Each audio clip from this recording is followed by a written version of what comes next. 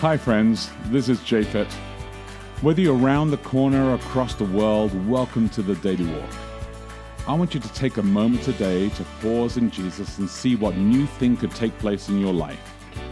At the end of this podcast, you can download our app, Boulder Church, or visit us online at boulder.church to connect.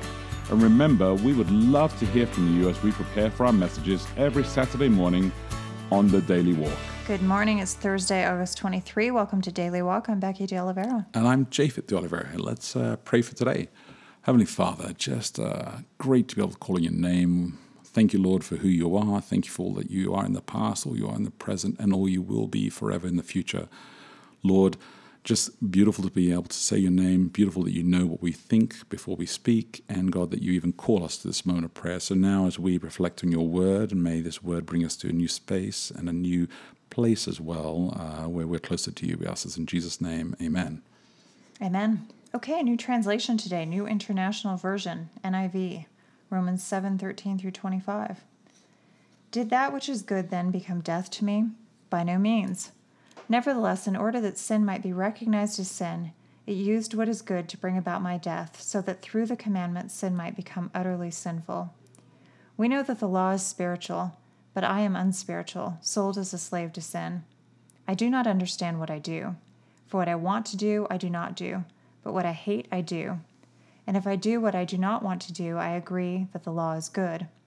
As it is no longer I myself who do it, but it is sin living in me. For I know that good itself does not dwell in me, that is, in my sinful nature. For I have the desire to do what is good, but I cannot carry it out. For I do not do the good I want to do, but the evil I do not want to do, this I keep on doing.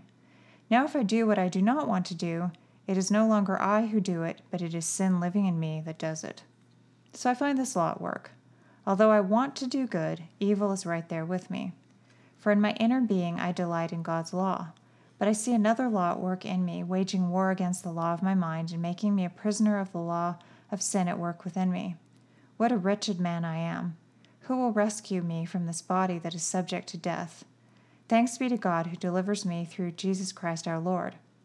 So then I myself in my mind am a slave to God's law, but in my sinful nature a slave to the law of sin. I like that. I like that version. It's good. All right, here's our question for today. If there is so much hope and freedom and joy in being honest about our problems and looking for solutions, why do we resist both of those? Well, who says that there is so much hope, freedom, and joy in being honest about our problems and looking for solutions? Why is that given as a fact? It's given as a fact that that's actually... I would say because there's not. There isn't? No, I don't think most people do enjoy being honest about their problems. Well, maybe that actually is the premise that's wrong. That's probably... Yeah.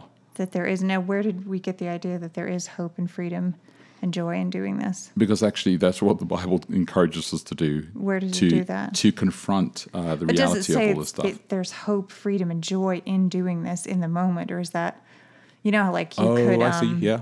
There could be a lot of things that might lead to that outcome eventually, but they're painful while you're doing them. You know what I mean? So I think eventually there is hope, freedom, and joy in being honest about your problems. But that's way on the other side of actually going through that process. Is that why we resist it? Probably, because I think most people don't want the journey.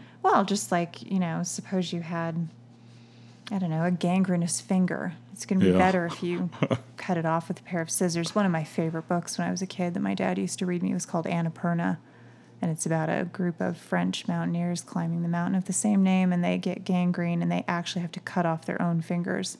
And they have to cut them off where the flesh is still alive. So it's painful. I mean, you would not relish doing that. But there's hope, freedom, and joy on the other side of that decision. They all went and lived. That's one example, yeah. They wouldn't have others, but at the moment, that would be an extremely difficult thing to do. I remember just being... There's similarly, what's that film with James Franco where he has to cut off his own arm? Yeah. He lives down the street, yeah. Yeah, he does live in Boulder. Yeah. Not James Franco, but the person that he plays in the film. Yeah. So I think there are a lot of things that you have to deal with that obviously they're the right thing to do, they're the healthy thing to do, but they're not pleasant. And I think that's why we would resist. I think, I think actually that's why I think we do resist that. But I think that the joy is the benefit of seeing the result of that enough of an incentive to say, hey, it's worth us embracing this and powering through this and saying, yes, we'll continue this? Or is that the reason why we resist it, because the pain is just too much? I think it's that the pain is a lot and the solutions are difficult. Any problem that you have, serious problem, if you're going to start moving toward a solution, it's going to mean probably something radically different in the way that you're approaching your life, possibly painful. Huh. Did you say radically? Yeah. I thought earlier in the week you were saying nothing's very radical. I did. I contradict myself. But I'm using radical here in a different sense, too. Because I think we were talking about radical more in a, going off and moving to Antarctica maybe sense. You were talking about that. I was just talking about a radical shift in our life. Yeah.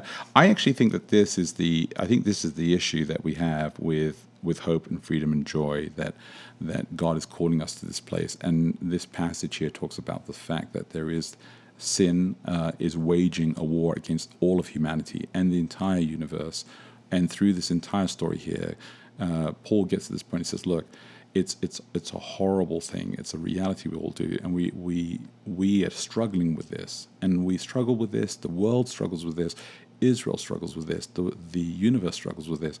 And you say to yourself, there is no way out of here. And then he says in verse 25, thanks be to God, because there is delivery inside here. And we're going to get to the delivery. It comes in Romans 8 and starts to build out a little bit inside there. But there is delivery, and it is inside Jesus Christ, inside here.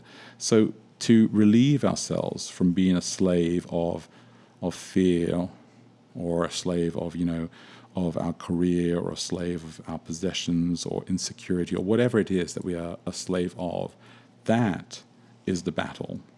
And I think you're right. People don't like to have to address that kind of stuff because that's difficult. Well, and moreover, I do have a belief that every single person, anybody I've ever talked to for more than 5 minutes, has at least one big kind of unsolvable problem. So sometimes, looking for solutions, there are some problems that just really cannot be solved probably in this life. They're probably not going to magically go away. They may not be solved in the way that we would like them to be solved. Kind of a big sadness or a thing that kind of is a weight around. Yeah. Neck. Oh, and then here's another interesting angle on this. What about people who really do love being honest about their problems, and they love their problems, and they like to talk about their problems all the time? Because not everybody hates talking about their problems. That's another problem altogether. There are some people who, man, if they suddenly didn't have problems, what would some life people be create about? problems to be able to talk about problems. Well, yeah. I know. There are people who do enjoy that a lot, and they spend a lot of time. I don't know, are kind of defined by problems, I guess. There are people who actually do live in a state of continual strife, and they actually do have, and like you said earlier in the week, there are circumstances that just hit them in life that just, it was not them, nothing. Yeah, I mean, that's another thing, I think. Right, it's just nothing to do with them, just it was a whole set of circumstances just hit them, and that's just rough. Yeah, and my mother, who's chronically ill, always says, people complain about chronically ill people because all they do is talk about how poorly they feel. But she said the thing is, it's hard to think about much of anything else when you don't feel well, which is a good point. I think people who seem obsessed with their problems, that can be a reflection of the fact that they're pretty big problems, and it's hard to think about anything else when you're dealing with big, difficult things. Yeah, when I was I think I was 22 or 23, I remember visiting this couple out in Margate, and they used to make matchsticks. Do you remember this couple I told you about? No, I actually never visited them. They made all these models out of matchsticks, boats and stuff, and they were retired, but they had terrible, terrible arthritic pain through their entire body. And so they had pain in their joints, and they had all these machines that they would attach to their body all the time through.